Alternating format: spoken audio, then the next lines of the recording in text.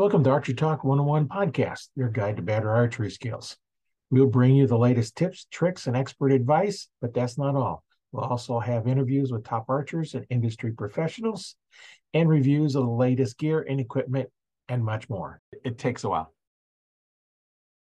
What is the Shootout Series? Well, my name is Roy Canterbury. I'm your host today on Archery Talk 101, and we're going to find out with Rhonda and Bobby and see what it's all about. Let's have you go and introduce yourself. Rhonda, let's go introduce yourself and tell us a little something about you. My name is Rhonda Elam. I am from South Central Kentucky, and my husband is the head coach at Lindsey Wilson College and was on last week. That's how we found out about you guys. And I've been involved in archery since 2001 and been coaching since then through NASP and S3DA and now with the Shootout Series. Also compete competitively myself with ASA. Yeah, Bobby, introduce yourself and tell us a little something about you. Well, I'm Bobby Smith. I live in Murfreesboro, Tennessee. Have multiple clubs down here as well. Been involved with archery for a very long time, kind of like Rhonda, with multiple different organizations as far as ASA and USA and NFAA. We have shot with most all of them and been very excited to kind of get something new in the state going and find some folks that want to do some things that are a little bit different. So we kind of started up the Shootout Series, and it seems to have really taken hold. So very blessed, very humbled by it. And Rhonda and I have definitely put in a lot of work with a lot of our board members and doing the same things. And we've just been very, very humbled by everything we've encountered over the last few years. Yeah, it sounds interesting. Well, we'll get in that in a second here, but I'd like to know, why and how you got started in archery. Go ahead, Rhonda. I actually got started when Mark and I were dating, and we were watching Buckmasters on television. And I said, I'd like to try to shoot again because I did that in 4-H camp and I was pretty good at it. And he said, well, get in the car. And he went and bought a bow for me that day. And at that time, there weren't a lot of women in archery, and we didn't understand that your front arm has some issues with women's arms being different and needing to roll our elbows in. So somebody might be a little hard-headed in this group, and I kept hitting my arm, and they were wanting me to take a break, and I wouldn't, and I ended up and almost bled from the welts that came out until I learned later on how to not get hit. We went and shot our first 3D the next weekend, and we've been hooked ever since and traveled all over the United States bow hunting and competing in IBO ASAs all over. Yeah, Bobby, how about you? Why and how did you get started? Oh, man. Well, I started youth, kind of out of necessity. I grew up in a small town, and we hunted and fished for a lot of our food source. And so that's kind of what got me into it. And then, of course, got married and we had kids. And then my kids decided, hey, I'd like to do archery, Dad. And so got started that way and started donating some time to help out with some local organizations. And Siegel Middle School was one of them in the NASP program, a lot like Rhonda. And so we kind of expanded on from that to other organizations, and coaching kind of became a thing that I saw was a need in this area to help youth archery grow. I saw that there was a need, and we just kind of fell into it from there and just kept pushing and moving forward. But my experience has been from the hunting side to target archery, and have thoroughly enjoyed it. More so watching the kids grow and learn and seeing how they respond and enjoying those moments. Because sometimes, we have our own times, but it's more important for us to see that, because our youth is tomorrow, and we may be here today, but they're going to be here tomorrow. And the only way things keep moving forward is to keep developing them and watching them grow and have those experiences. Yeah, we definitely don't want to let the sport of archery, die out. It's been here for 64,000 years. So, why would this generation want to stop that? It's been going on for so long. And we do appreciate you having us on, Roy. I can say this is my first time on a podcast about archery, and I'm very blessed to be that. But I will say this, archery is obviously a huge part of my life. kind of the shirt says it all. Yeah. You know, Ron and I spend, I probably, and I say this with humility, I probably donate more time to archery in a week than what most people work in a full-time job. And I can promise you my wife would more than agree with that. And it's definitely a blessing working with young people, still developing my own skills. I'm not perfect by any stretch of the imagination. And people will always assume that coaches know everything there is to know and they shoot the best in the world. But we all have our off days and our off experiences. And we appreciate every moment from that because we grow from it, right? And what he might not tell you is he actually coaches 3 teams and has over 100 kids. And on top of his team days and coaching, he also does private lessons. So he's a little busy. Yeah, that's a little busy, but you know, it's, you know, whenever I teach somebody how to shoot, you know, just seeing the light bulbs come on and everything else, and it's really amazing when somebody picks it up. You know, it's, you know, that's why we do it. It's not as much for the money. It's for the, you know, the love of keeping the sport going. Absolutely. That's why when I had my store, you bought a bow, you automatically got lessons with it. I'm not going to sell you a bow and it's like, here you go. Come back later when you want something. It's no, I'm going to teach how to shoot. Right. And it's always nice when you have somebody come in 2 weeks after they picked up the first bow and shot their first arrow, come back and show you a Robin Hood they got. That is, I'll have one of those trophies on the wall every now and again, right? Yeah, and I've got a few of them. I've lost most of them, but you know, I still have one around here that I have. I don't even know where it's at right now, but you know, I keep them. I quit shooting single spots because I quit wrecking too many arrows. And you know, back when I started shooting aluminum arrows, and I shoot the bullet point, so they, you know, Robin Hood on one of those is a little more difficult because if you're not perfect dead on, they just bounce off. And I wreck so many knocks and inserts on the back of them, you know. So I just quit shooting single spots. But now with the carbons, it's a little bit different, but they're a little skinnier. Yeah. Pin knock bushings help out a little bit too. Yeah. So tell me about the difference between what you had been shooting and your shootout series and why it is that you started it. I'll start with the start of it. It kind of happened during the COVID year and everything got shut down. We were very disappointed, of course, but we understood.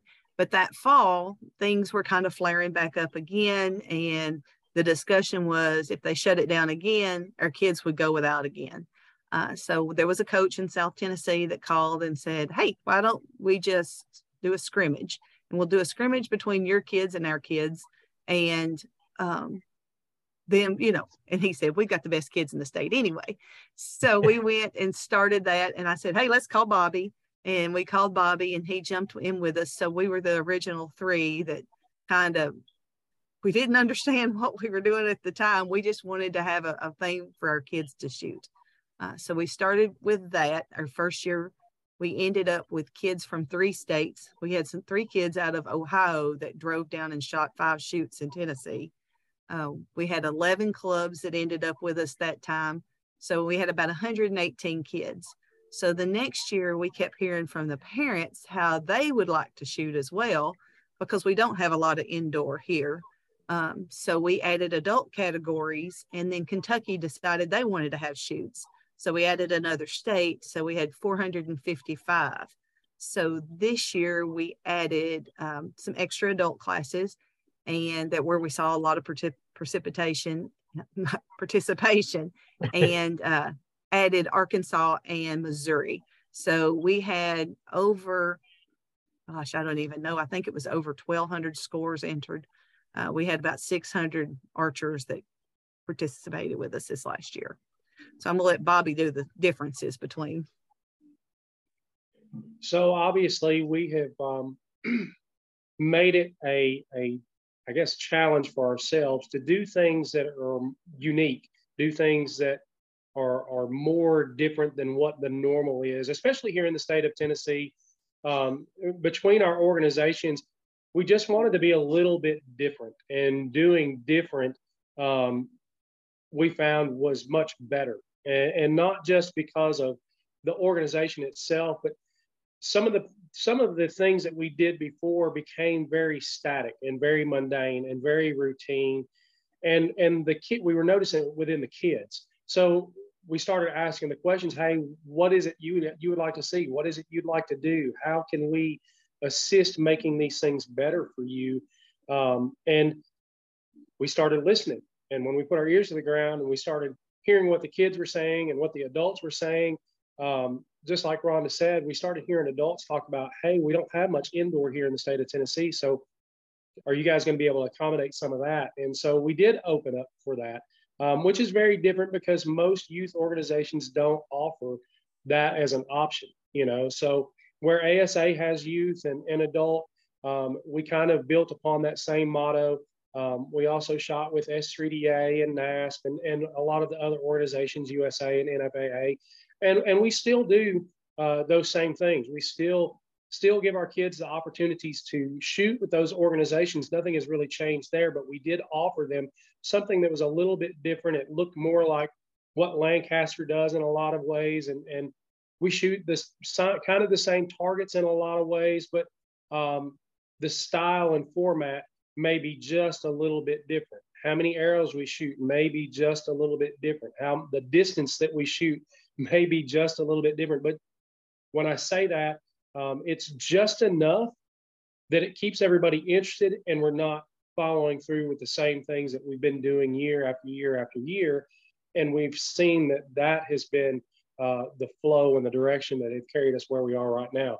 And we're thankful for that. I think that we're still seeing that positive growth where more states continue to come in with interest and are like, hey, we saw you guys did this and this and this. We think we might be interested in shooting with you. What do we need to do? And so we just give them the information and give them the opportunity. And it has definitely worked itself into where more and more people keep coming on. But, you know, Ron and I have been at this for a long time. And you know, I have to give my hat off to Doodle Gardner because, you know, without Doodle coming in saying, hey, what do y'all think about doing this scrimmage thing between us and doing some different stuff? We'd probably not be right where we are today. So, you know, there's a lot of people that are in the inner workings of this, and Rhonda and I kind of trudged through it. I made a comment to her earlier, and I said, well, girlie, you know, we're bad about sticking our toe in the water. It just happens to be the deep end, and we usually go down under, and then we find ourselves swimming back out. So that's kind of where we are. But Rhonda, if you got anything to add, just go ahead and throw it in there. Yeah, another thing that's a little different is we start with peewees. So this year we had from 4-year-old to 76 years old. And we grew from having one evening that was from about 9 o'clock or 12 o'clock to about 9 o'clock that night. And now we're at 2 days and we run live on YouTube the entire time with Mark does an amazing job of commentary and talking about the kids and what their interests are and what they've learned from archery. And this year we had over 26 hours of live commentary and shooting that went on YouTube. So, and we just I keep it running in my office and listening to it all the time just because it's really cool to listen to. Yeah, it is when you get out there and talk about something that, you know, we all have a passion for, because, you know, that's why would I have a podcast about archery, you know, if it's not a passion, you know, and anything we can do to promote it is always good. So one question, you know, some of the new people, you know, because I have brand new archers that have basically just picked up a bow to archers that have been shooting for 60, 70 years, anywhere from, you know, beginner to Olympic level. You know, a lot of the alphabet soup we're spelling out there, you know, don't really know what they are. So maybe we could start with what would a typical shoot yours look like? We'd be shooting spot targets, we shooting animal targets, or what would a shoot look like? For indoor, yeah, we would be a lot the same. Most of the time we would shoot a triple vertical and a single spot, and we have those options. Where we're different with that is kind of a little bit into our rules. You know, we definitely made our emphasis on youth archery and promoting and edifying and helping those kids develop the skill set in order to shoot better and learn proper form. And everybody wants to learn the proper form, but we found that, the height challenge becomes a thing. So shooting at the top of a triple spot can become a challenge for a younger archer. So if you have somebody that's in a peewee class or somebody that's in the youth class, their height challenge may be a little difficult for them to get that top spot perfectly every time. So in our rules, this last year, we did augment them to allow those shooters to shoot 2 into 1 to kind of help them. It also encouraged them not necessarily to say, hey, we're breaking the normal rule of we need to shoot 1 arrow in each spot, because we still train that way. We still want them to grow and learn that way. However, we're not doing anything if we can't help those archers get the most points that we can. And if it means they drop down and shoot the middle target twice and shoot the bottom one once, if that's what helps that archer get through to get that mentality of, yes, I can do this, that's what we're about. We're not about being so stickler on the rules that, oh, well, you're going to have to shoot each one of those spots, and that's just the way it is. And if you drop those points and you drop those points, we understand that's our ultimate goal. But we're not so hard that we don't recognize the need is to help them build their confidence also. That's so important with youth archery. If we don't continue to help these kids have the confidence and see that they can, then that mental side of it of I can't will start to dwell inside them, and then they can't progress. And as we all know, I say all the time to my kids, archery is 90% mental, 10% physical. We can get the physical side of it down, but we oftentimes forget how tough the mental side can be. So we want to make sure that we expand on that and help. Obviously, if they chose to shoot a single spot instead of the triple, we're going to honor that. We don't have any issues with that. But we're touching on something, and this has been kind of a topic of debate for us organizationally too, especially with our board members, about what we need to do. For me, I always want to look at it in the best interest of the kids. As an organization, yeah, we have to look at those things, but youth archery will not grow if we don't continue to expand on their knowledge and help them get where they need to be. And this was just one example of a rule that we kind of manipulated a little bit in our own organization. It doesn't stand out and stand strong with the others, but we're not those organizations. So we're here to continue to grow youth archery and promote and edify the kids. And what better way to do that than be able to set our rules to say, hey, well, we can do this, even though these other organizations don't. Eventually you'll get there because they're going to grow, they're going to get stronger. And then the next thing you know, they're going to shoot that top spot just fine. But that's one of the examples that we do things a little bit different. And then we also, if you've got a brand new archer that has never shot a tournament before, those coaches will come up between the line and you can say, hey, make sure you keep your bow up straight, kind of walking them through it. And then if a kid has trouble, either physically or mentally or equipment wise, we just break them down and we'll pull them off to the side.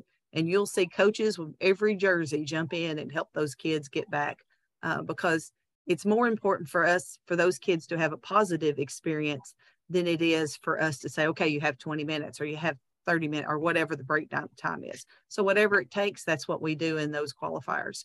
We do 5 qualifiers a year and people keep their top 3 scores to make a national ranking. And we kind of line up like USA Archery does to where once we put all the scores together, we take the top 8 that will get an invitation to our national gauntlet. So, those that develop are going to get rewarded, and those that don't want to put in the work aren't going to get rewarded. And it sounds like you go through, and if you're struggling, if you're willing to put in the work, somebody's there that's going to help you. Absolutely. And that's the way it should be. If you're willing to put in the work, I'll help you. If you're not willing to put in the work, I'm not going to help you, because I was wasting my time, to do that. But if you're willing to put in the work, it's not a waste of any of my time. That's kind of why I look at anything I'm teaching, whether it be archery or any other sport or anything else I'm teaching is, if you're willing to put in the time and the effort, you're going to get better. Another thing we chose to do is trying to align with the collegiate archery, which of course for me is really important, is the college does not shoot a 5-spot. They are, or a Vegas. They shoot at the 3-spot world verticals. So we wanted these kids to learn to shoot the verticals now because if anybody's shot verticals, it's a whole lot different ball game than shooting a 5-spot. So last year we had a elementary kid that shot a 300 on a 3-spot vertical. So you can only imagine if that kid's doing that in elementary school, by the time he gets to college, what skills he will have developed. So we wanted to kind of line up with those guys because our ultimate goal is for those kids to have a chance to get a college scholarship and to go shoot if that's what they choose to do.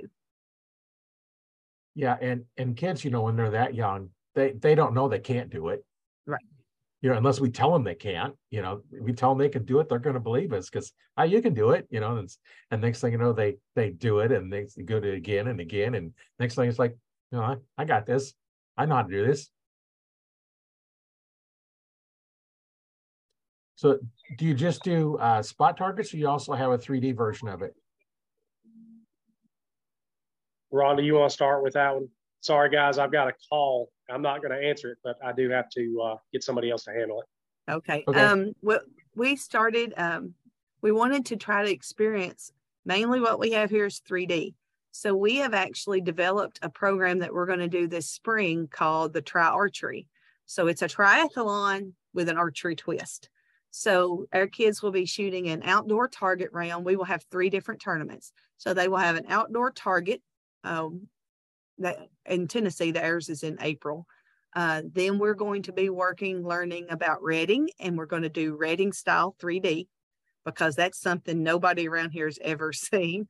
And then their third shoot will actually be a field round because I hear it's really fun to shoot field rounds, but we've never had that in my archery days around here. It's been very few and far between.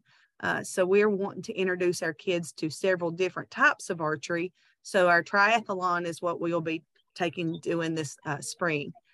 Then this fall, we are going to, again, lining up with college, the collegiate kids shoot 3D in the fall. So we are looking about doing a 3D type series in the fall for these kids as well. Keeping them shooting as much as we can. Yeah, keep them interested.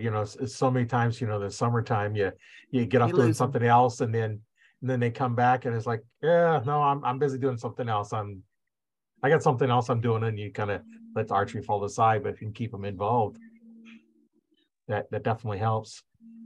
Also keeps their archery skills up too. Yes. I know when I was competitive roller skating, it's a wintertime sport, just like the ice skating, but, it's on wheels. And summertime, it was kind of our time off, but yet we still would go do stuff, just to keep going. Because if you wait a whole summer, you lose a lot of it. And like any sport, you can't take that much time off and not lose something. You can get it back. It's easier to get back, but why? It's a fun sport. And right. Well, and Ron and I thought a lot about that, doing the fun thing with what we're looking at is when you look at doing things that are not normal, especially within your state. And we had talked about doing redding 3D. Well, that's definitely not a normal for this area. So making decisions like that to do something that's out of the normal, we're hoping that invites more folks to come in and learn and develop those skills to do some of those things that they wouldn't normally do. Same thing with some of the field stuff. Other than NFAA, there's not a lot of organizations that are doing standard field rounds or that actually have a series of outdoor target other than USA. So when you start working and developing the kid's skill set, we have the flexibility to set distances a little bit different and keep that in the mindset of the kids. Yeah, it may be a little bit shorter. However, our goal ultimately is to develop the skills in archery and help them have success. And that's kind of what's important for us as an organization. Yeah, I know one of the targets that I used to have fun shooting at is they've got different targets. They have like a dartboard. You can play darts with your bow and arrow. They have tic-tac-toe, and they have ones with cards on them. And the tic-tac-toe is kind of fun because if you want the spot, you got to get closer to the center. And if you don't, well, you're down an arrow. And there's a lot of strategy in shooting a tic-tac-toe type target. And it's not just practicing, but it's practicing because now you're focused on, okay, I need this square, I need this one, but I got to get this one, but they have it. So can I take it away? So now you got to make sure you can take it away. And a little strategy in there, and it just focus a little more attention, playing some of those games like that. And those are always kind of fun. And correct. Rhonda and I did 3 years ago when we first started, we did a novelty or kind of a fun shoot to give away some target faces. And we used the dartboard face as a target. And they learned if you want to hit that triple, you got to be on the money, and right. it wasn't just about our open compound shooters. We did a mixed bag. So we didn't have just open shooters shooting it or this. So we mixed up our pin shooters and open shooters and our barebow shooters and Olympic shooters. And we put them all in one hot bag, so they were like, oh, wait a minute. Four of us shooting, so they had to strategize who went first and who could do this and do that. And they started seeing, oh, wait, some of these kids with the barebow can really, really shoot. They don't have to just hit wherever. They can actually pick their spot too, especially if they string walk and they're not true traditional to the knot. So right. Lots of differences that we were able to afford those kids, but it was awesome to watch them do those different things and see how their mind worked to watch them together to go, wait a minute, if you shoot first and you shoot second and you shoot third, this may be our best setup. Or they go, oh, wait a minute, well, let's think about how much distance we have and who's better at what for this. And we found that the pin shooters, they did really well, but our open shooters, if they didn't have tape pulled for something at 10 yards, they struggle a little bit with being mark on for that. So, our barebow shooters, not so much. They could pull their stitches to exactly 10 yards and let it rip and hit exactly where they're aiming at. It was quite the competition to watch them do that stuff. Well, and that is another thing that aligns straight with collegiate is because those team rounds that you'll see in collegiate are very similar with that. There is a mixed discipline team that we do at 3D Nationals, but in our regular collegiate conference and to be able to watch those kids on a team, and it's as loud as a Final Four basketball game with 200 kids standing behind their teams, screaming and hollering and cheering for and watching, and you can tell where the arrow hits just by the crowd reaction. But that's the thing, we wanted to kind of introduce some of that fun into our kids as well. Yeah, that makes it nice. And then, if you're used to having an audience behind you cheering you on while you're shooting, that you learn to focus on what you're doing and block everything else out. And absolutely. Guys seem to have that ability from their wives to say something, we're not paying attention. Selective. Because we're focused on what we're doing and, we tune everything else out. And, anyway, that's what I do sometimes. Hence why you wear a hat when you don't need to. Because you listen. Yeah. That's right. That's right. You end up with knots on your head for not listening. Yeah, fortunately, I have some hair left, but sometimes I wear a hat, but I didn't today. But yeah, my barber threatens to charge me a finder's fee. But getting out into doing the different stuff that we set out for has definitely been a gain for us organizationally. This spring, we're obviously looking at quite a different round, but we're getting positive feedback from where we look at it. People are excited about doing the different things. And so I think that's kind of what drives me to continue to donate time. As Rhonda said, I have 3 clubs here, 2 in Rutherford County, Tennessee, and then 1 in Wilson County, Tennessee.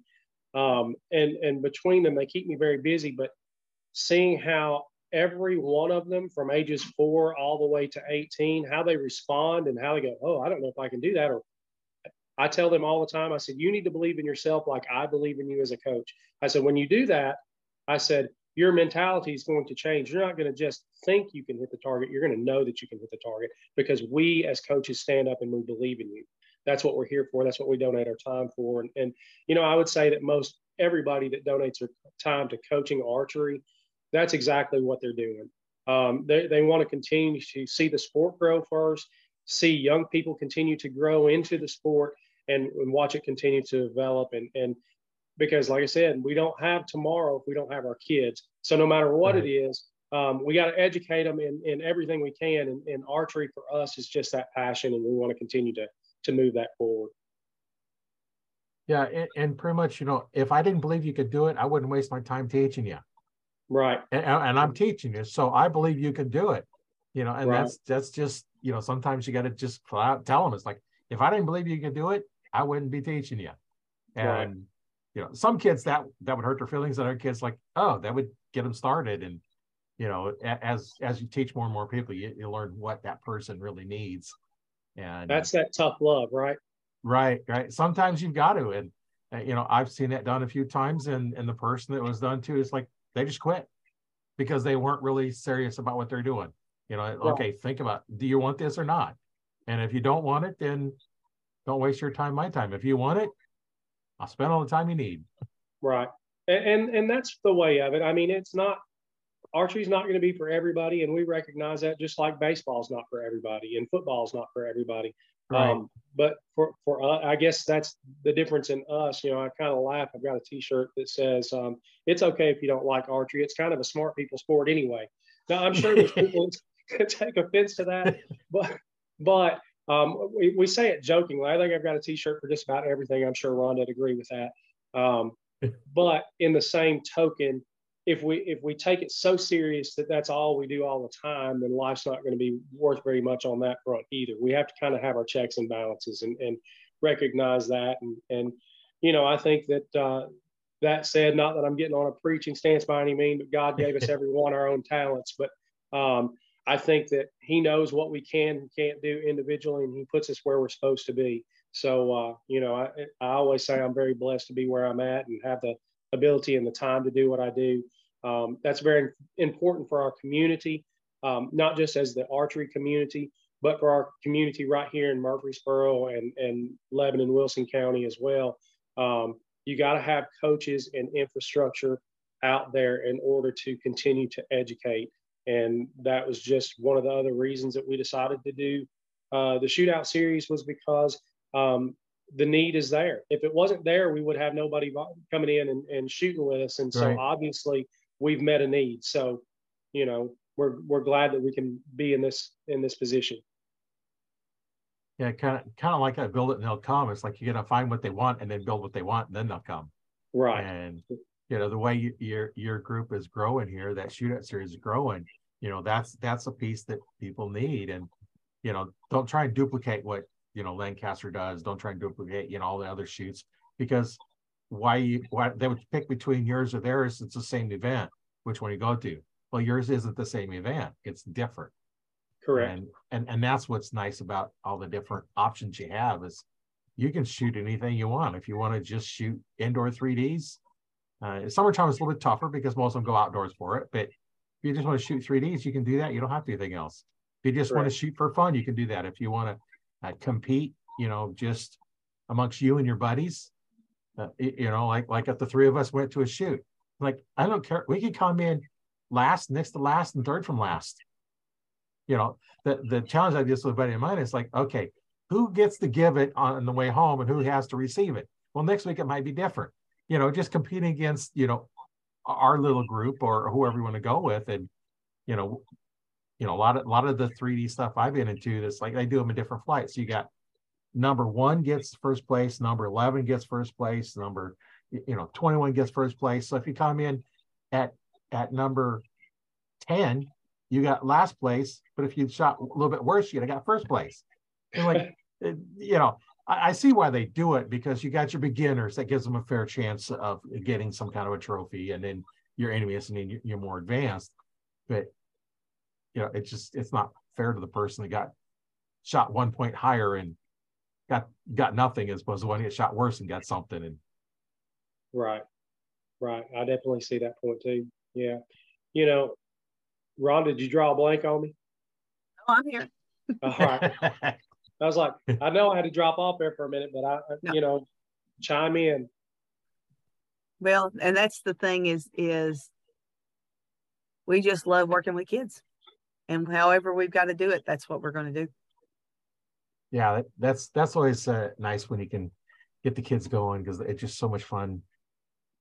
I know my youngest son, he was in Scouts, and he'd been shooting for a long time by the time he's in Cub Scouts. And we go to the scout camp, and they always had a parent behind each one. It's like, I stand because, like, okay, I got it. He knows more than anybody else on the line. In fact, one time he raises his hand, and the guy running the range comes over and says, "Yeah, Jerry, what's up?" Says, "The knock point's off on this bow." This is a Cub Scout telling an adult his bow's messed up. Bow's messed up. Yeah. But he'd been shooting for, the 5-6-year-olds, and he's been shooting for, since he was probably about 3.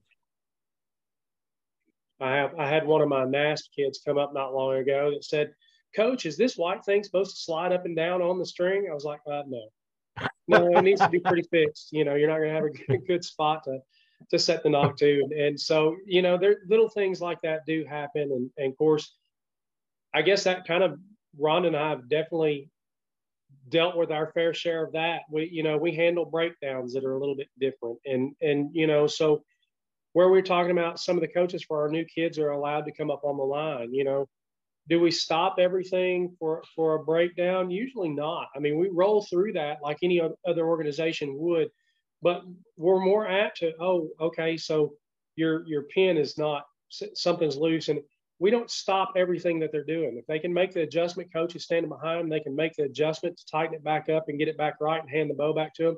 We let them rock and roll. We don't just hold the progress up because of, they're having a technicality. Now, do we offer that 15 minutes to come off the line and reset and regroup and shoot? Absolutely, we do. But if it's something simple and we can see that it can be fixed right there and it's not going to slow things down during the tournament process, then we handle it. We just roll on with it, and we give the kids the best opportunity and benefit that we can. And the adults in the same form and fashion, I think we as adults are much harder on ourselves when we shoot because we think everything. And listen, if we're not perfect when we step up to the stage, well, then we're just going to suffer the consequences, right? But we're very flexible on those ideas too. And I'm not going to name any names, but I had an older gentleman that's been involved in this sport for a very, very long time came to me and he said, "Bob," he said, "y'all did some great, great work here with these kids and these adults to offer up what you guys have has been truly a blessing for this community." And he said, "If you decided tomorrow to shoot it all over again for an indoor," he said, "I would sign up tomorrow and bring them all of my friends that I could to do it all over again." And I thought, what better compliment could we have to have folks that have been doing this forever to see that this is just different enough that they'd volunteer to do it all over for another 3 months tomorrow if we offer it. I thought that was kind of cool for an indoor thing. Yeah, that is when you get somebody that's been around for a while and says, "Hey, this was a lot of fun. I like doing this." And hey, when we're doing it again. Right. Kind of sets that thing up for us inside to go, hey, maybe we got this thing right. Maybe we're working the right direction. And that's kind of what keeps us going as an organization, for the board members. They see that we try and stay on top of making sure everybody's on the same page all the time. And that's one of the things that's very important. If we're not aligned together to make sure that youth archery is continuing to grow, we're not doing our job, and we probably need to find something else to do. Maybe I need to move to baseball or football or something else. But archery seems to be my niche. And like Rhonda, we've both been doing it for so long now. If I ever stopped, I would truly be stopped. It's time for me to go set up and fish somewhere. And of course, I've talked about that too. I said at some point I'm going to find my last child. I'm going to be okay. That's my last one. And then when I get done with this one, I'm going to fish the rest of my days instead of doing this. But everybody's got their passion, and I think we've certainly found ours. And the community is certainly reaching out and coming to us and saying, "Hey, we like what you're doing," and looking for more. And we continue to do that. So the more is what we're about. We're trying to keep giving them more options and different options and see how that works, because that seems to be what the nature of the beast is. That people want something just a little bit different, just a little out of the normal. And I'm kind of excited a little bit about the Reading stuff myself, because unless you're out west, you're typically not shooting those Reading events. So here in Tennessee, it's going to be brand new. We're kind of excited about some of that. So yeah, Rhonda, what are your thoughts? One of the real cool things that I thought is up in Kentucky, there was a group of moms that had been hauling their kids everywhere to go to all these archery tournaments. Well, they decided that they wanted to learn to shoot. So the kids were actually coaching the moms, and they formed a team called the Mom Squad. And I mean, they're all just brand new, very novice, but are having a great time. And they actually let one dad be an honorary Mom Squad person, but they have their own little team, and they'll show up and their kids will shoot. And the parents who are brand new, I can't even tell you how many people this was their first year of competitive archery, which is just cool. Yeah, well, and then we all get our Dubs titles too, right? I mean, I've been called a daddy caddy ever since my daughter's been shooting, or my son's been shooting, and they all laugh about it. But you'd be surprised at the people I've had come up to me, hey, said, you got any shirts that say daddy caddy or honorary daddy caddy? I'm like, makes me laugh, you know? Yeah. I know it's just so much fun doing this kind of stuff. And we forget about the conservation side of it too. You know, I mean, most of our archers that shoot indoor and transition to outdoor in 3D, most of them are all hunters too. You know, I naturally grew up in that aspect, and so we think about the conversation, not just the conversation about, but the conservation side of archery and how important that is to what it is that we're teaching and training also. Because we've got our group that probably will never hunt in their lifetime, but we have a mass majority of our group that probably hunt every year. And we recognize that. And state of Tennessee, you know, we're huge. I will say this. I know that I track what the cull rate is every year on deer harvest, and people are like, really, do you really pay that much attention to it? And I was like, well, when the state of Tennessee offers every individual hunter an opportunity to take 123 animals per season, there's a huge cull rate. And I was like, so I said, we have to kind of be mindful of that and think about why it is that that's necessary, because there's a reason that they're wanting those numbers. So we have to continue to teach the kids that part of it too. And by honoring our wildlife with archery, that's just part of it. And yeah, some are going to go on to gun hunt and rifle hunt, but that's still the same thing. So if we're teaching them to be good stewards of our wildlife in archery, we're going to teach them to be good stewards, whether they use a rifle or they use archery tackle. Either way, it's what we're supposed to be doing and doing our part in conservation. So, and personally, I came from the other side. I was anti-hunting as I grew up, and then we started shooting 3D, and I thought, you know what? If I have to be 20 or 30 yards from an animal, that's pretty fair game.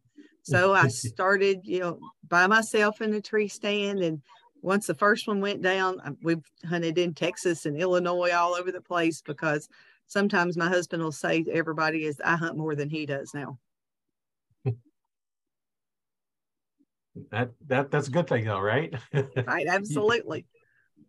He works and you hunt and have fun teaching archery. Okay, we'll say that.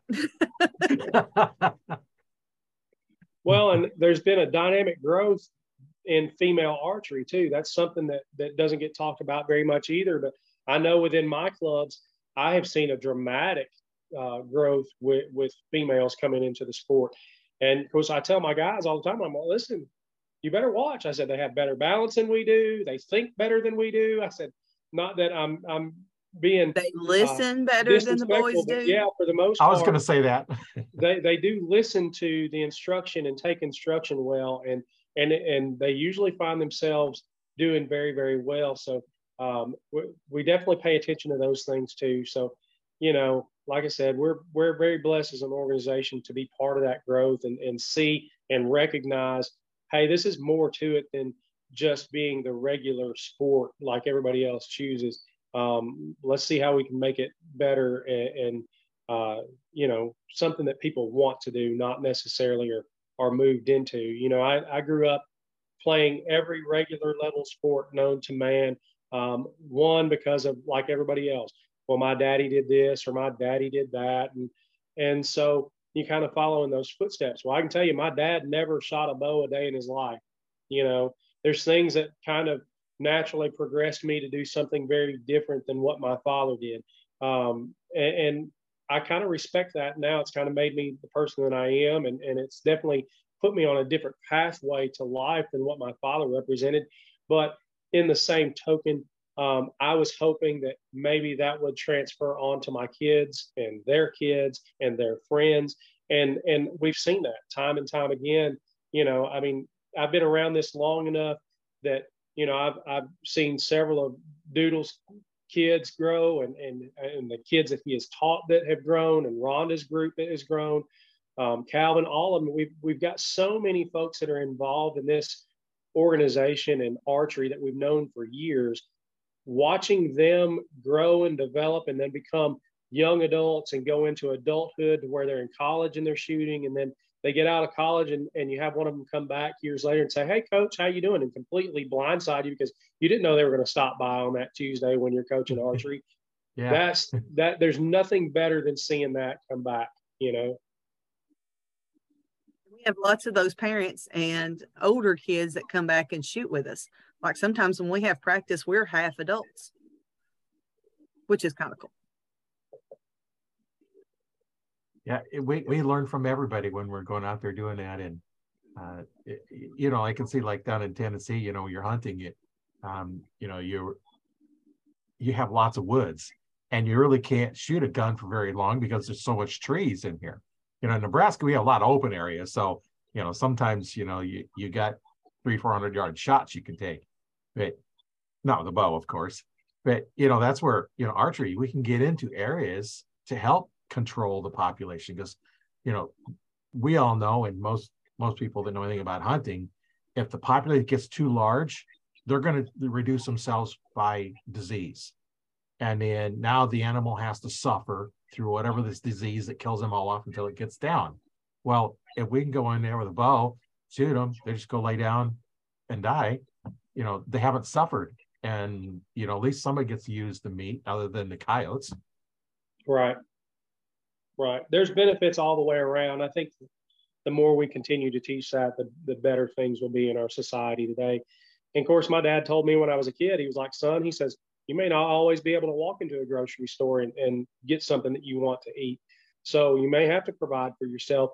And I kind of laughed at that when I was young, but then the more I saw things as I grew, I was like, he's right. I can't tell you how many animals we raised on the piece of property we owned as a kid that, they weren't pets by any stretch of the imagination. They were definitely something that we utilize on our piece of property for food value and resource. And it's just one of those things that we had to make sure that we did our diligence with that, So training our siblings and training other family members to, this was our lifestyle. It may not have been their lifestyle, but it was very important. And so Right. Learning archery and being able to continue that conservation trail definitely works. Well, and archery is a sport that you can, pick up any time, and, maybe you have to make your own bow. You got your sting and your string and a stick and another stick, and you make it and you go after small game. Right. That's sport. And if you have the basic skills behind it, you can learn to shoot, whatever you have. That's what I kind of call archery, is a stick with a string flinging another stick. Right. Right. It's like, prove me wrong. It's like, crossbows. Everybody thinks crossbows, like, well, you know what? Crossbows have their place.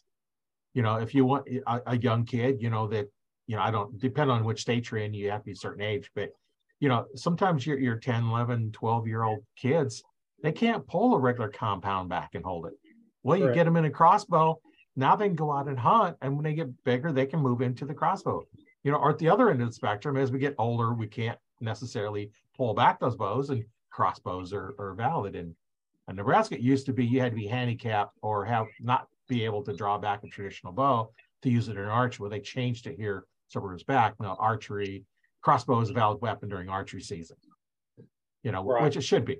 You don't really have a lot of advantage by shooting a crossbow. No, and I bought one years and years and years ago for that exact reason. My son was 7, 8 years old, and I could pull the bolt back and get it ready for him, and he could sit in the blind with me and still use archery tackle. And I believe that's part of what kept him moving forward in that tradition. I mean, he got to watch me shoot, but I think that just him having the opportunity to get out with me as a young person definitely helped that keep that mindset. And, now he's in college, and I laughed. I told my wife not long ago, I was like, you believe Caleb asked me, he's like, hey, Dad, he said, I think I'd like to hunt with you this year. He said, I know that I've been in school and out of pocket, and I haven't been doing much with that. He said, but I think I'd like to go back with you this year. And I thought, well, how cool is that the circle has kind of made its way back to where now it's back on his mind as a young adult that's in college. It's back in his head. Maybe he needs to do his part too. And so, yeah, I can definitely see your point on that. Yeah, it's anything, get him out there shooting, and that's the thing. It's when you have your targets, though, some targets just won't stop the crossbow bolts. Yeah, and because it's so short. But when I had my store, if you want to shoot a crossbow, you could, but you had to bring a crossbow target to put in front of it because it'd get buried in my backstop. Right. And then you couldn't get it out. And I wasn't going to let you leave a bolt in the backstop because you hit it with something and you end up breaking something. So, I wouldn't allow you to shoot broadheads because it really tears up your targets. Right. Well, we don't allow the broadheads either. It's just strictly target points when we do what we do. But obviously, if we had somebody that wanted to tune a bow and go outside and set up a rough target and let them get tuned in, then I don't have any issues with that. I just never let them shoot my indoor stuff like that. So right. Well, it tears them up. If it's solid foam, it cuts hunks out of it. If it's a layered one, every time you shoot, big old hunks come out of it. And I know guys that take the the small block target and shoot your broadhead in anyway. Just realizing that it's not going to last as many. Right. Well, we have a specific bale for that, I like to say. So I made a 3x3 bale, and I filled the inside of it with old shrink wrap that came from all these manufacturers around. I just go gather it up, and we just cram it in there until it's so tight that you can't move, and we just let them shoot that. And if I have to put more in there, then we'll put more in there. But it's the only one that I've got that's specifically designed to let people shoot those with. So, and it seems to stop them very well. Rhonda, I tell you, I'm a frugal guy. I don't spend crazy amounts of money if I don't have to. Bobby has kind of mastered building his own targets down there. He's got with a tarp company and foam, and he makes some awesome targets that are pretty reasonable to put up. Well, definitely helped us out for the season, didn't they? Yeah. I got one of those target replacement faces, that have the you can tie them all up. And I just stuffed it full of old clothes. Yeah. And I've shot on targets like that, 70 pounds at about 5 feet, and it just stops at 2 fingers pull out. Absolutely. And I think that was a benefit for ours too. Yeah, they're easy to pull out. And when it gets all shot up, buy a new face and put it, around that one and stuff it full. I just made sure I cut off like buttons and zippers and snaps and stuff like that. Right. I didn't want anything hard in there other than the claw. But those work good. We actually have one team in Knoxville, Tennessee, who build a 3-sided box, and they put trampoline material on the front and then a piece of cardboard. And there's a sock factory there. They get these big, like a pallet of seconds or whatever socks, and they fill their bales with that. And they're great, easy for the kids to pull. They do a good job stopping, and then all they have to do is pull it out and stuck in more socks. Right. Yeah. It's always nice what you can do and make your own. And I know when I had my range, I bought some rolls of foam that's used like in the auto industry, and I just laid them out and cut them and use the tie wraps down to wrap it down. The banding. I got my bander and everything. I just band them all down, and then it gets shot up in the middle and just tear it apart and move them around. And get shot up too bad, we'll just cut down the middle and flip them out. And you can shoot that for a long time. Long time, absolutely. I told most of my kids they don't have the finances necessarily to have a real target that you could buy from the store. I'm like, listen, if you can afford to buy $1.35 3 cubic foot box from Walmart, a moving box, and you fill that up with old clothes, it'll stop every arrow known to man, and you can shoot it thousands of times. And they're like, really? And I'm like, yeah, really. And so the next thing you know, I had one of my kids that lives in an apartment, believe it or not, and would shoot 5 yards in their hallway at a cardboard box they bought from Walmart and had it full of stuff, just full of clothes. But that said, from that year when I first met him, he knew nothing about archery. And I know Rhonda knows who I'm talking about. This young man's name is Angel Guevara. And that's how he practiced. If he was going to practice at home, he shot in his hallway. Never met him, never done archery. He ended up winning the state championship first time ever that year because he was just diligent in his practice. Sometimes he beats his coach. What did she say? I said sometimes he beats his coach. Absolutely. Sometimes he beats his coach. That's a fact. Sure did. Matter of fact, he got me this year at least once. So, yeah. But I'm proud of that too. I tell them all the time. Absolutely. I said, if the better you are, if you beat me, that tells me that I've done my job. Absolutely. Right. Yeah. And as we get older, I'm 68, I just turned 68, and I'm not as steady as I was before. And the worst thing is, like, my right eye, I'm right eye dominant. I shoot right-handed, but guess which is the blurry eye? The right one. Right. So I draw back and I see my fiber optic pins, and I don't see a round red pin or yellow pin. I see what looks like a red donut with a black dot in the middle of it. Right. And it's like, okay, this is all blurry. So if people shooting these 100 yards, 120 yards, shots, I can't see that far with my eyes. Right. So I can't see. I don't know where I'd be putting my pin because I just don't see good enough that far. So shooting those long shots, yeah. And I'm a hunter. 20 yards or less is plenty. My first year was at 40 yards, and I haven't shot anything over 20 cents. And I shoot most about 10, and I've shot some at probably about 3 yards. Right. So I prefer to, I try to set, I'm hunting. I try to set for 20-yard shot, but those darn deer, they don't listen. They come in closer. Sometimes it's like they're on a string, right? You're just pulling them right to you. Yeah. But I had one time I shot, I don't know what I did. I shot over it, hit a tree on the other side. I heard it hit the tree, and the deer turned and run towards me and back around and give me a closer shot. Because he heard the arrow hit the tree, not my bow going off. So I was able to load another arrow and able to get it the second time. Right. And sometimes lost an arrow. Yeah, right. Lost an arrow, but it kind of hurts when you lose a muzzy broadhead and a carbon shaft. I shoot the Comp Pros, the straightest arrows I can shoot is what I shoot for hunting. Right. And I used to get, before the carbons come out and had aluminums, the XX 78s, which is a 0015 straightness. I'd buy a new set, new dozen, get them set up. I'd shoot them, get them all tuned up, make sure I know where they're hitting, and I'd hunt with those. Next year, I'd buy another set and I'd hunt with those. People's like, well, why are you hunting? So because I want the best shot I can. And, you're going through, you don't have as much with carbons, with aluminums, you're starting off with your nice small, 1-inch group. And by the time, before you get your next ones, they're getting bigger and bigger. You can keep them in the white ring, but that's about all you can say. And then next thing you get new arrows, and it's like, boom, I start smacking arrows again. It's just all the straightness. And I've seen that many times. The tolerances have changed, right? Yeah. And even with carbons, I know one of my shooters, when I had my store, he would shoot the little bit lower grade ones, like in the 3000s range, and I shoot in the ones, in the carbons. And he was grouping okay.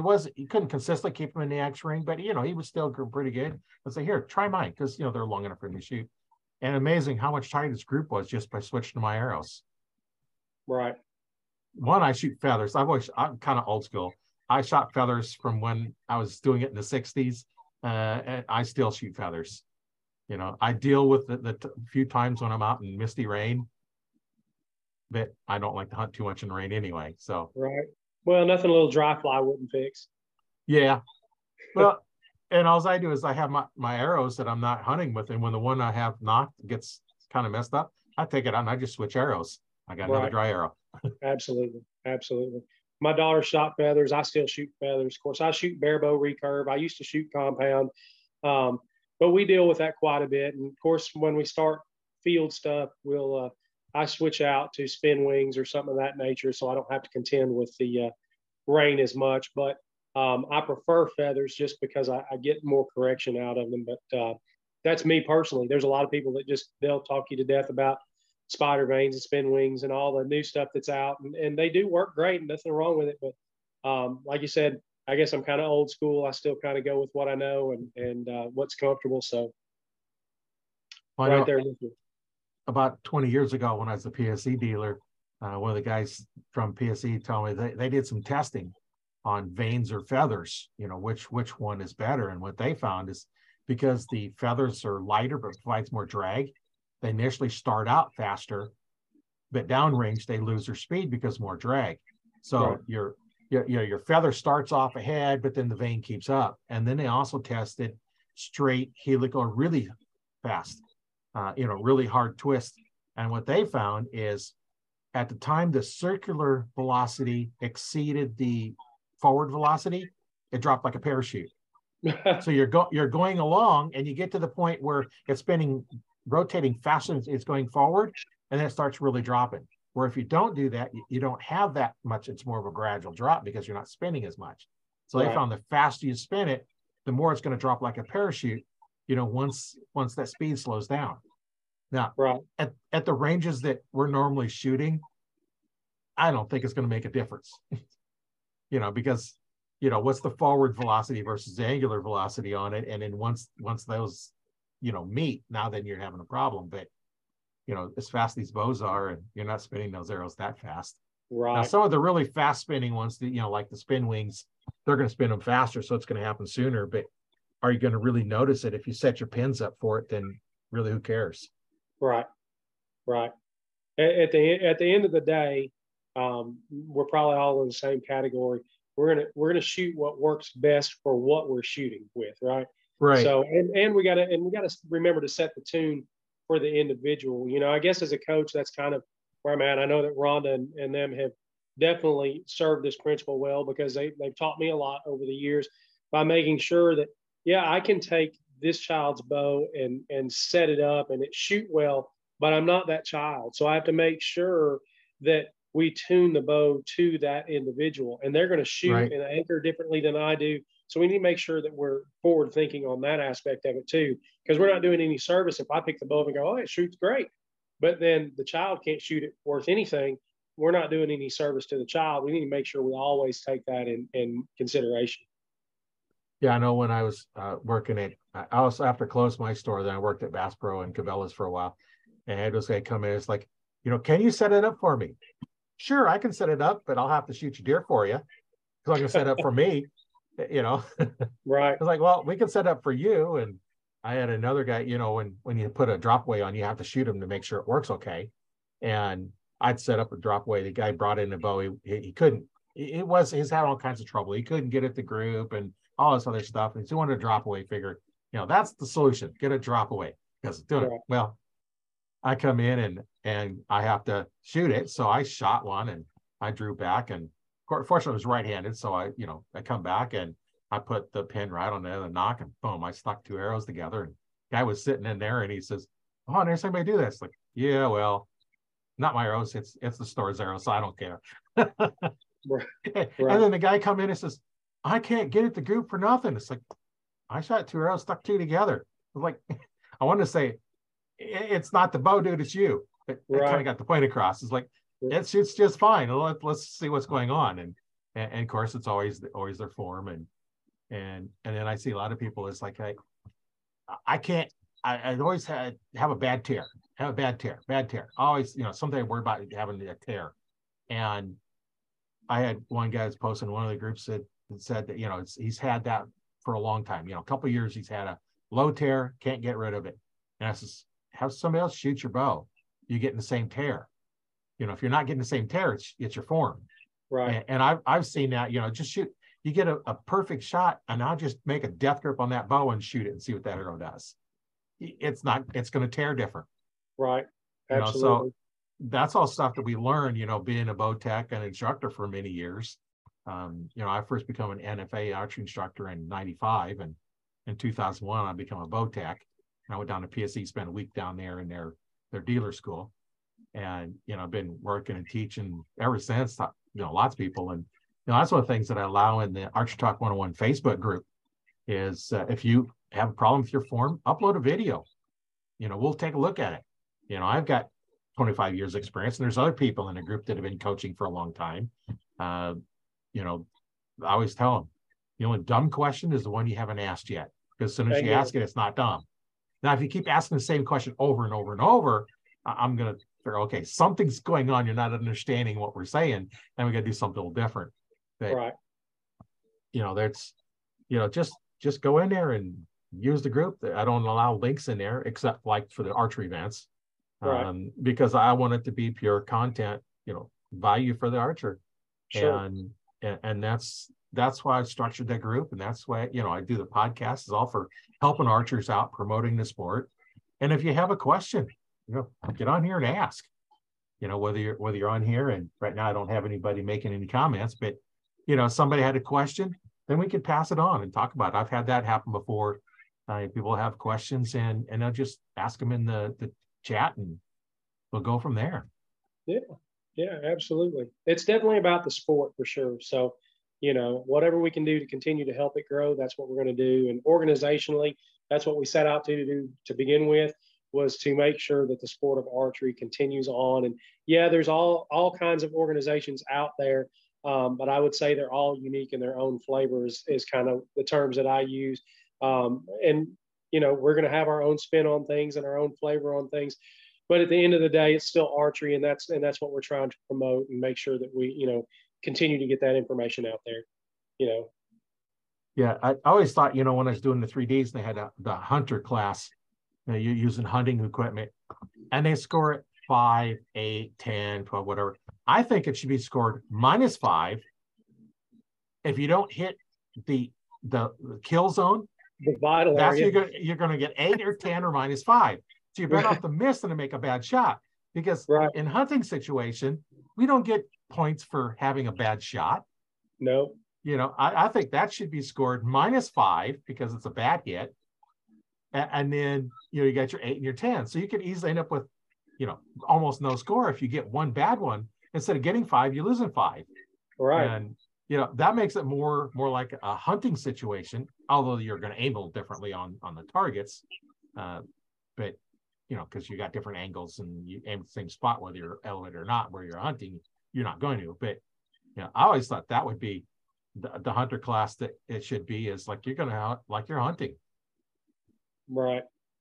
I got kind of tickled. One of my students asked, Coach, can you help explain the 212s in the scoring rings? And I said, I would love to help explain that. And I said, I can explain that so you have a full definition and understanding of how each of those works.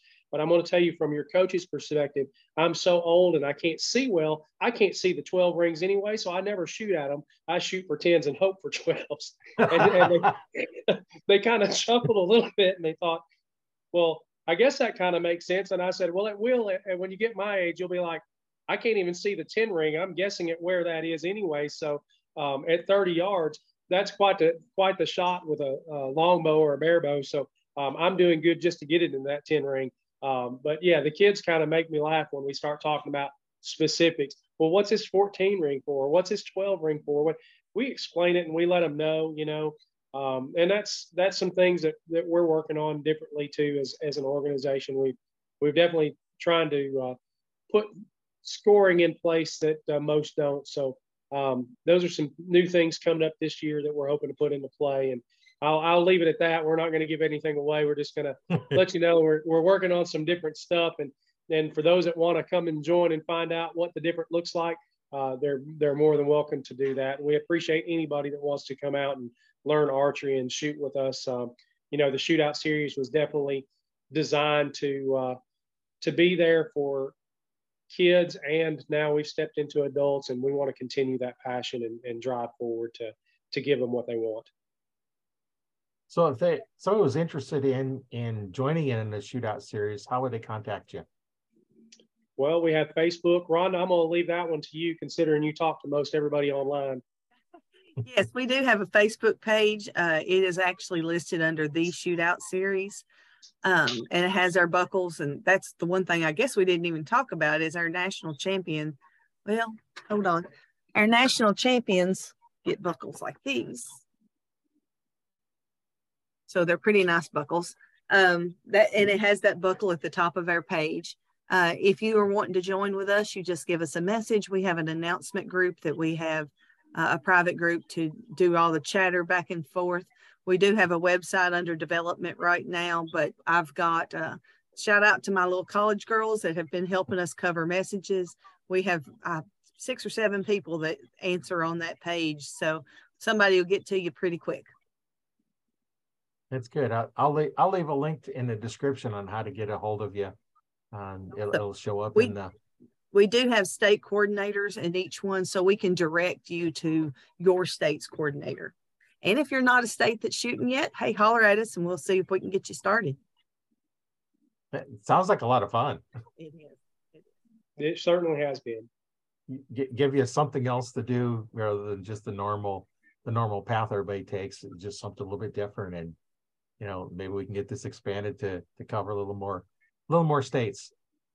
Well, and I think, and I've said several times, as coaches and parents and archers, we needed this to be fresh and new because we were burnt as bad as our kids were, because we were all shooting all the time and we would get burnt out. So we spread out our shoots. We don't have as many shoots. We're just trying to make it fun again. And if you win something, that's fine. And if you don't, it's okay too, because we're not a whole lot about the score and competition.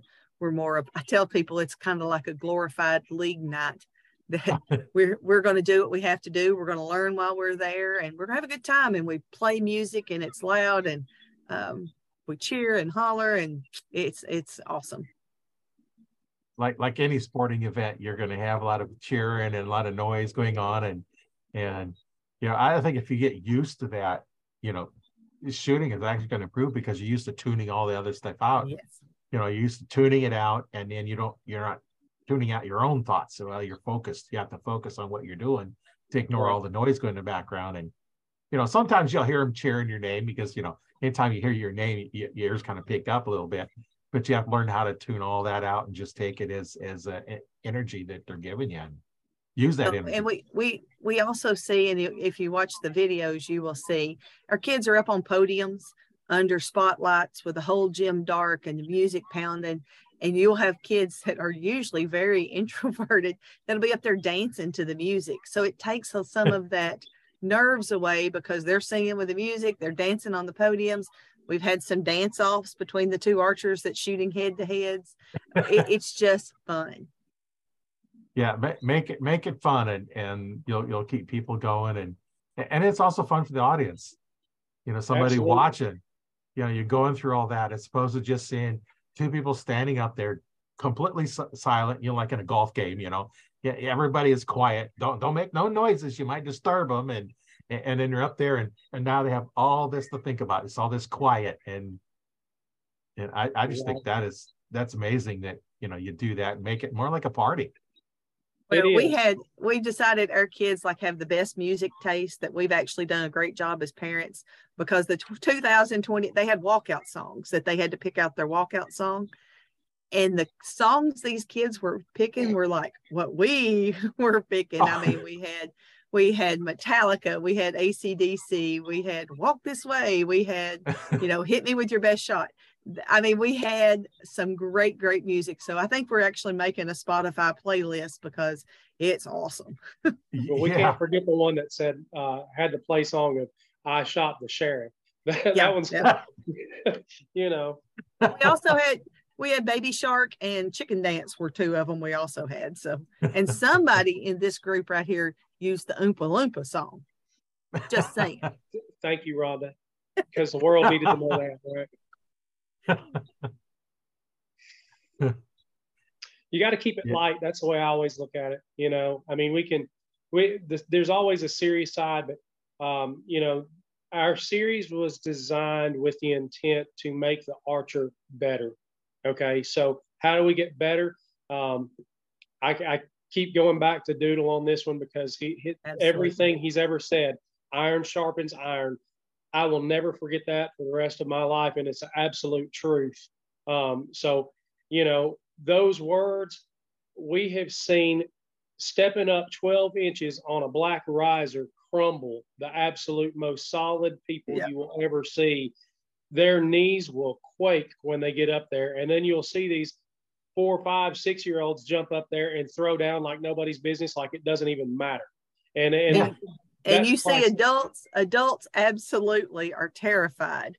We had a guy that's a former Major League Baseball pitcher, and he came up to me. He said, I hear something's wrong with those podiums. And I thought, oh no, what's wrong with the podiums? He said, I heard they make your knees shake. And I thought, you know what? He used to pitch for the Brewers. If that makes him nervous, that's pretty cool. Yeah. Yeah. Well, as adults, we get these self-made fears in our head, and it's like, okay, we step up there. Oh, we're in a spotlight. They get like, oh, cool. And then now they're doing that when they get adult, it's like, hey, no big deal. Just climb up there. It's like the first time you do something, it's you get nervous the first time you do something. But we actually, the first year we did this, because our kids had never experienced anything like this. At that first year, there were 3 people that had gone to Lancaster.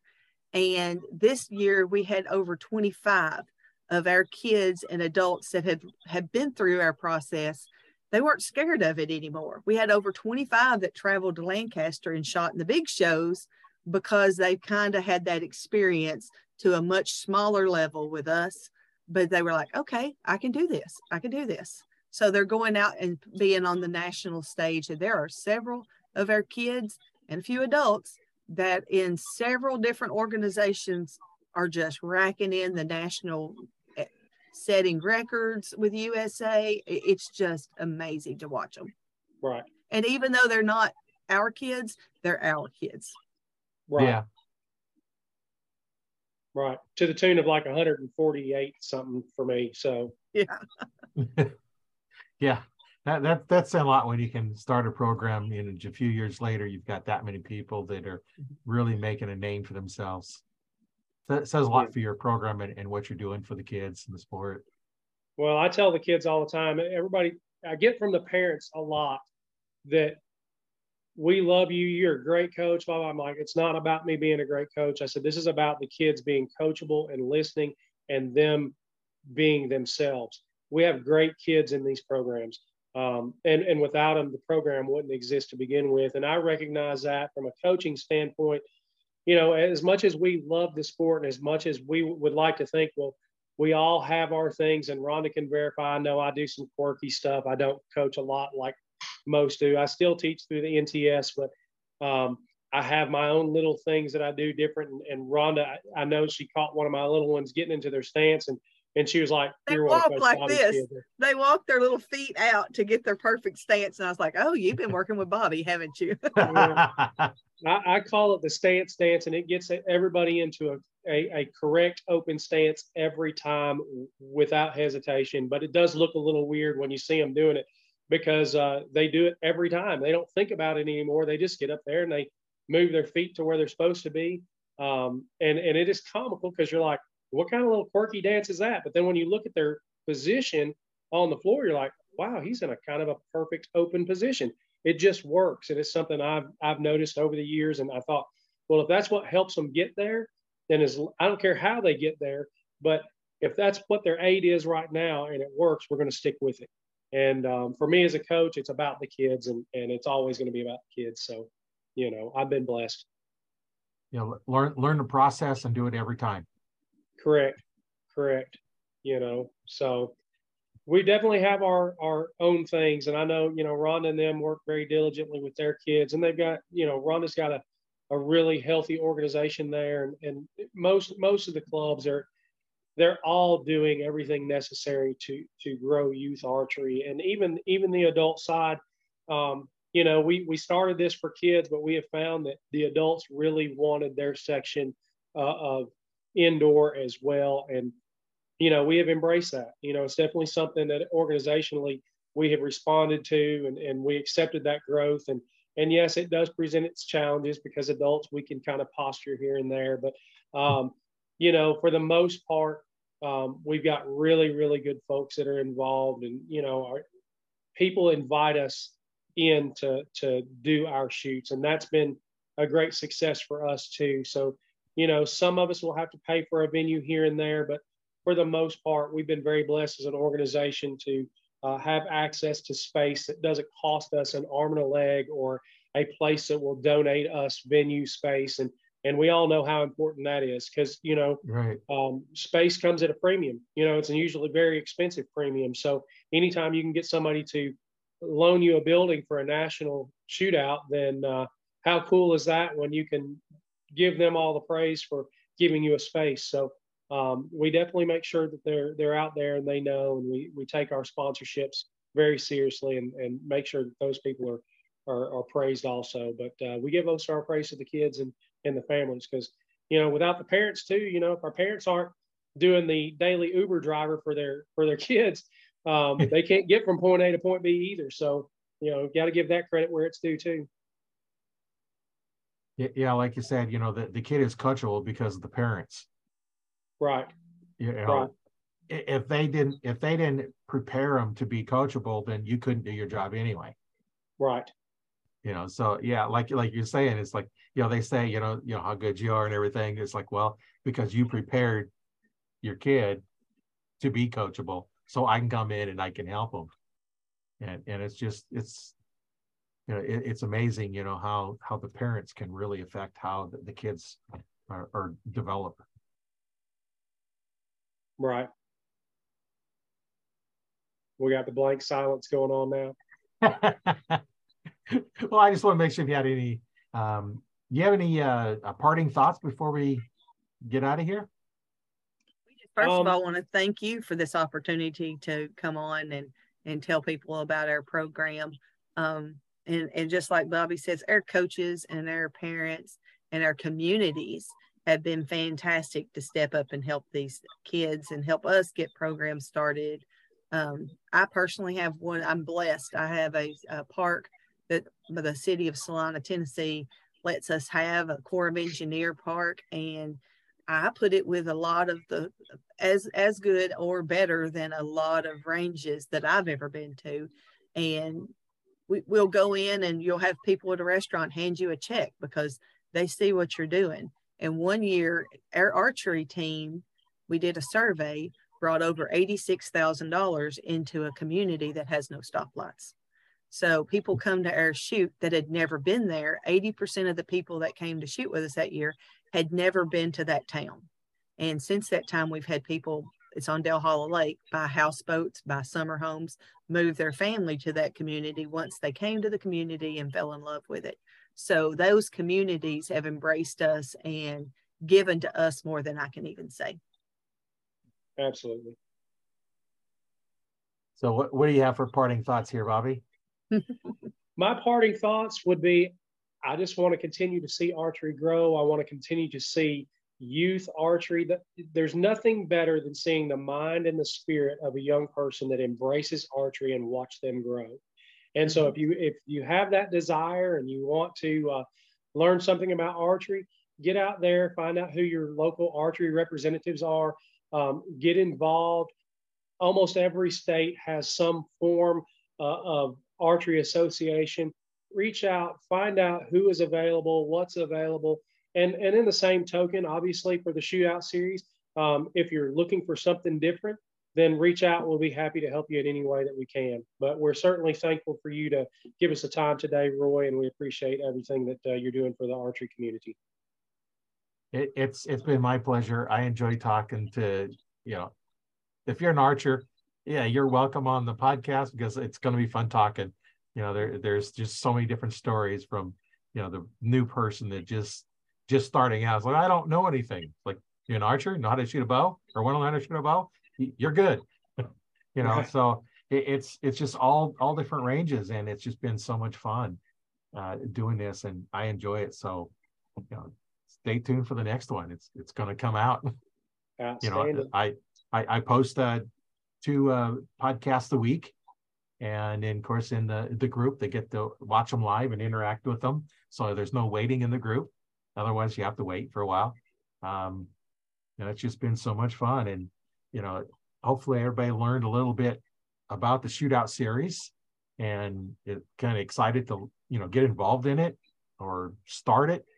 So if you want to start it in your area, contact them. I'll leave a description with the links in the description down here. so it'll make it a little easier for him to get to them. But just go out and connect with them, and I think it's be a lot of fun. It's like I gotta start checking here. It's like in Nebraska. You didn't mention Nebraska, so. So are you saying that you'll be the coordinator for Nebraska and you'll get this started? Is that what I hear?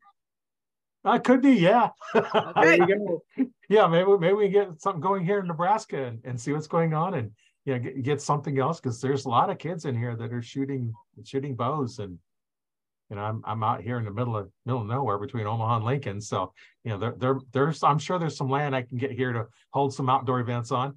That'd be awesome. A lot of them have crops on them, but there are some that don't have corn and beans on them that we might be able to use, and just get something going, and it sounds like it'd be a lot of fun to be involved in. It's tremendous fun. Absolutely. Well, my name is Roy Canterbury, and I've been your host on Archer Talk 101 with the Shootout Series. Rhonda and Bobby talking about that. Stay tuned for the next one, and we'll catch you on the next podcast.